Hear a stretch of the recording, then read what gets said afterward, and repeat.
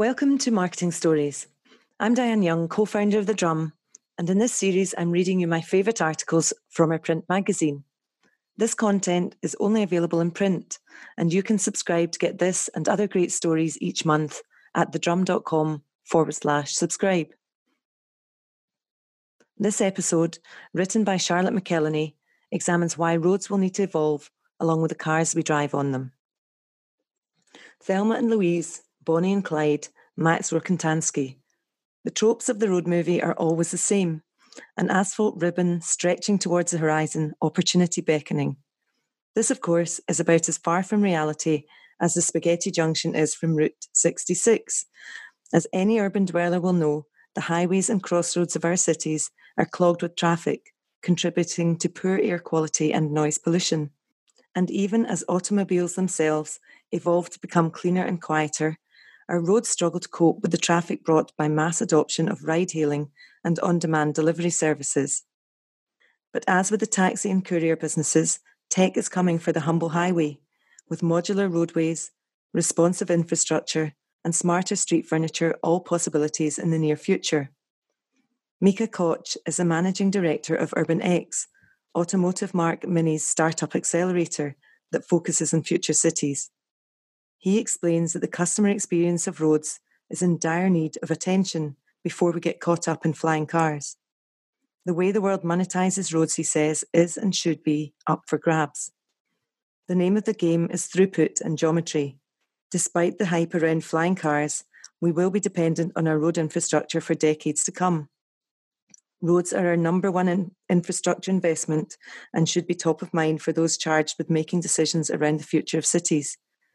By using technology to price roads, as opposed to using antiquated tolling infrastructure, we can invest in road infrastructure that is durable, connected, and editable depending on road conditions. Roads and streets should be designed for real users and should have the public interest in mind.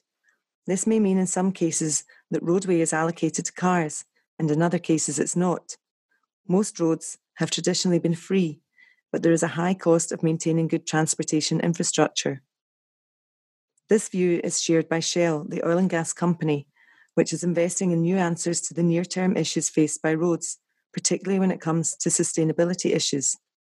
Jason Wong, the vice president of Shell's bitumen and sulfur business, explains, "The world is changing. Populations in emerging markets are booming. Urbanization is progressing rapidly, and there is global growth in transport networks. Road infrastructure is essential to modern living, but urbanization, denser transport, and industrial activity have resulted in worsening levels of local air quality. The need for cleaner construction and transport infrastructure requires every industry to do its part in developing cleaner ways of working. It's not just about having roads that enable people and goods to move from point A to point B. The question is, what else can we do with these roads in addition to their basic function?" Roads need to get better at what they do, he says. With congestion increasingly a problem for our cities, wear and tear on roads will increase. Consequently, roads need to last longer and be designed to be durable. Roads need to be safer. They should have clear binders that can also be coloured to enhance visibility and safety, but also to reduce ambient street lighting so that less energy is needed.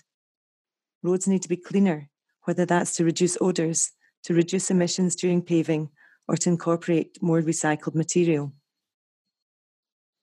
Outside of the need to innovate the fundamental materials that are worn down by increased usage, the feverish pace of life that most people encounter means the use of space also needs to be rethought. On-demand services, instant delivery, and ride-sharing have inherently changed consumer behaviour, and keeping up with this consumer demand requires different infrastructure. Curd collects, analyses, and shares curb data. Marketing Director Sarah Weidenhafer says, "The way mobility is evolving in our society means that roadways and curbsides will be used for transit rather than parking. This means people will be moving faster, changing modes of transport, and not necessarily staying in the same place for very long. The focus is moving towards individuals and personalised experiences. Ride-hail and micromobility such as scooters are proof of this. Being able to capture and hold the attention of people in transit will be harder in urban areas as people continue to move at a faster pace across various transportation modes and individual journeys. The data that businesses can collect from roads is evolving and will create the foundation for new customer experiences, as well as personalisation or even advertising. Kent Langstroth, Vice President of Ad Solutions at Smart Cities technology company Intersection, says the ultimate goal of collecting this data is to create a system that is more responsive to people's needs. What excites me about the future of cities is their ability to be responsive. Cities can adapt to real-time conditions and information on the ground to provide optimal experiences for citizens. Bringing this back to roads, the average person in the US spends over 200 hours a year commuting. As a response, public transport authorities such as Los Angeles Metro are investing more in their infrastructure to encourage shared forms of mobility and ultimately create better commuting experiences for customers. In the future, a responsive city with modular roadways could be used to increase transportation throughput, prioritising the most efficient forms of mobility and providing real-time incentives to commuters to diversify their choices. Outdoor advertising is already shifting to become more data-driven, with many major businesses investing in programmatic technology and ways to personalise content. The next shift could be connecting this to in-car experiences, with Langstroth saying, ad-supported media experiences in vehicle may become commonplace in a self-driving car future. The new extension of this out-of-home medium would create yet another new touchpoint to spur further expansion of the category. For car brands, the future of the road spells an unclear path. Koertz Weidenhofer doesn't believe the end of the car is near, but that individual usage may wane as the sharing economy creates more productive uses for cars.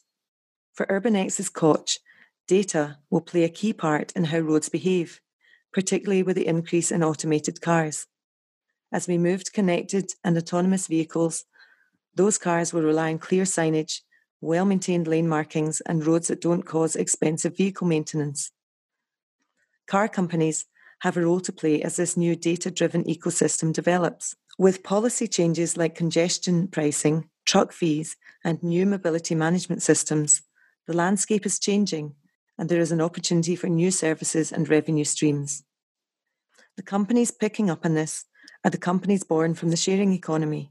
Uber, Grab, Gojek, and Didi are all expanding from the original mandate of ride-sharing to become last-mile delivery businesses, fueling on-demand e-commerce and services, and even building payment systems around this. Traditional businesses also have an opportunity to rewrite the future of roads. They just have to decide which direction to take.